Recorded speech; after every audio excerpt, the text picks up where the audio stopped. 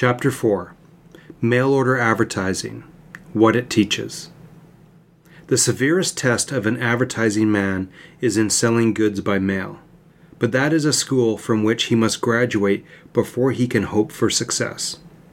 There, cost and result are immediately apparent. False theories melt away like snowflakes in the sun. The advertising is profitable or it is not, clearly on the face of returns. Figures which do not lie tell one at once the merits of an ad. This puts men on their mettle.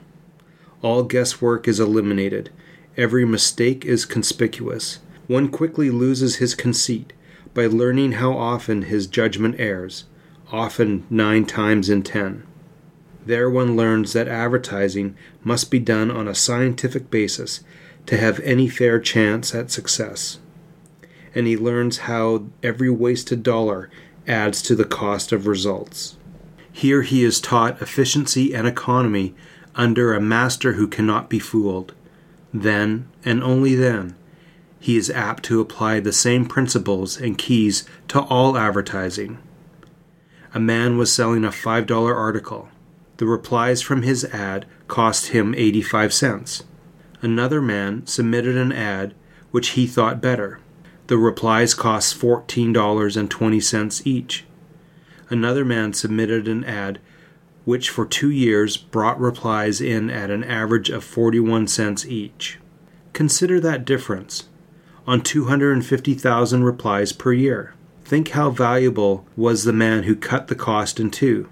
Think what it would have meant to have continued that $14.20 ad without any key on returns. Yet there are thousands of advertisers who do just that, spend large sums of money on a guess, and they are doing what that man did, paying for sales from 2 to 35 times what they need cost. A study of mail-order advertising reveals many things worth learning. It is a prime subject for study. In the first place, if continued, you know that it pays. It is therefore good advertising as applied to that line. The probability is that ad has resulted from many trace comparisons. It is therefore the best advertising yet discovered for that line. Study those ads with respect. There is proved advertising, not theoretical. It will not deceive you. The lessons it teaches are principles which wise men apply to all advertising. Mail order advertising is always set in small type. It is usually set in smaller type than ordinary print. That economy of space is universal, so it proves conclusively that larger type does not pay.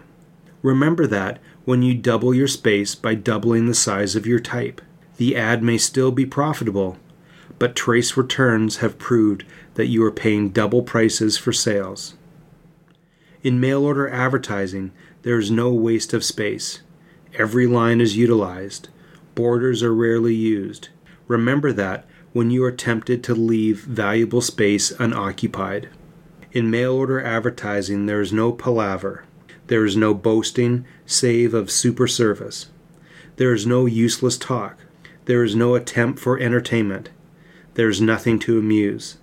Mail order advertising usually contains a coupon. That is there to get some action from converts partly made.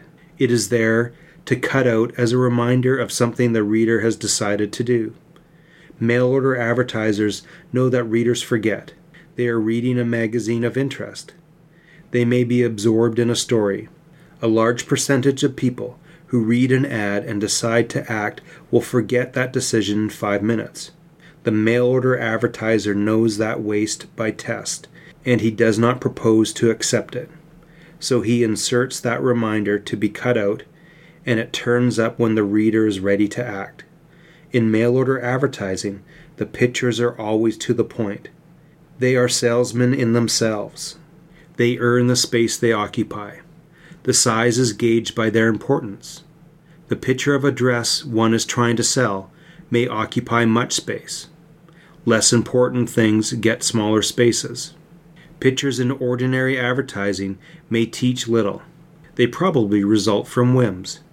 But pictures in mail order advertising may form half the cost of selling, and you may be sure that everything about them has been decided by many comparative tests.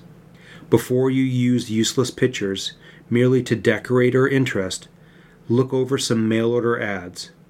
Mark what their verdict is. A man advertised an incubator to be sold by mail. Type ads with right headlines brought excellent returns.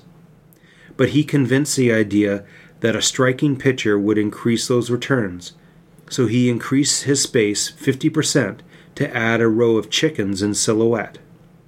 It did make a striking ad, but his cost per reply was increased by exactly that 50%. The new ad, costing 1/2 more for every insertion, brought not one added sale. The man learned that incubator buyers were practical people.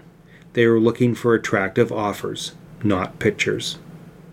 Think of the countless untraced campaigns where a whim of that kind costs half the advertising money without a penny of return, and it may go on year after year. Mail-order advertising tells a complete story if the purpose is to make an immediate sale. You see no limitations there on amount of copy. The motto there is, the more you tell, the more you sell. And it has never failed to prove out so in any test we know.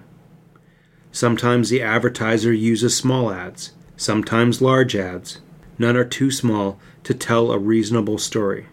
But an ad twice larger brings twice the returns. A 4 times larger ad brings 4 times the returns, and usually some in addition. But this occurs only when the larger space is utilized as well as a smaller space. Set half-page copy in a page space and you'll double the cost of returns. We have seen many a test prove that. Look at an ad of the Mead Cycle Company, a typical mail-order ad.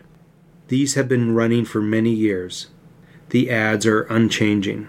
Mr. Mead told the writer that not for $10,000 would he change a single word in his ads.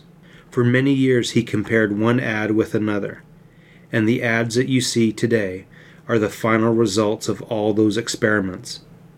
Note the picture he uses, the headlines, the economy of space, the small type.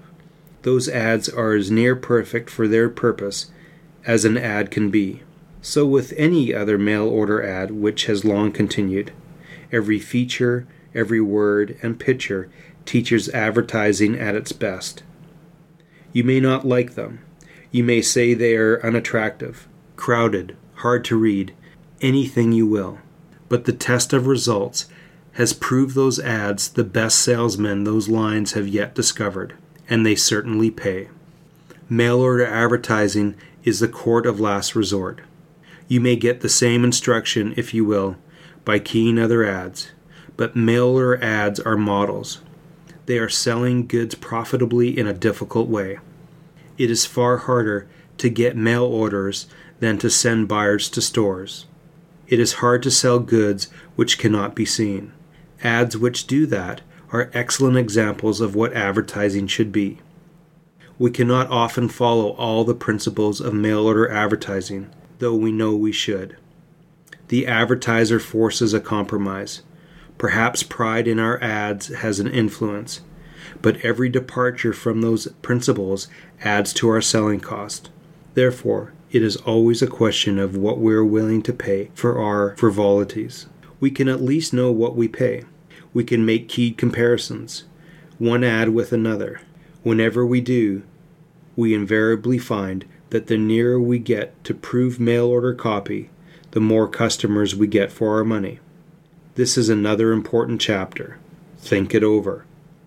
What real difference is there between inducing a customer to order by mail or order from his dealer?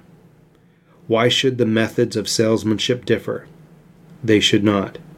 And when they do, it is one of two reasons.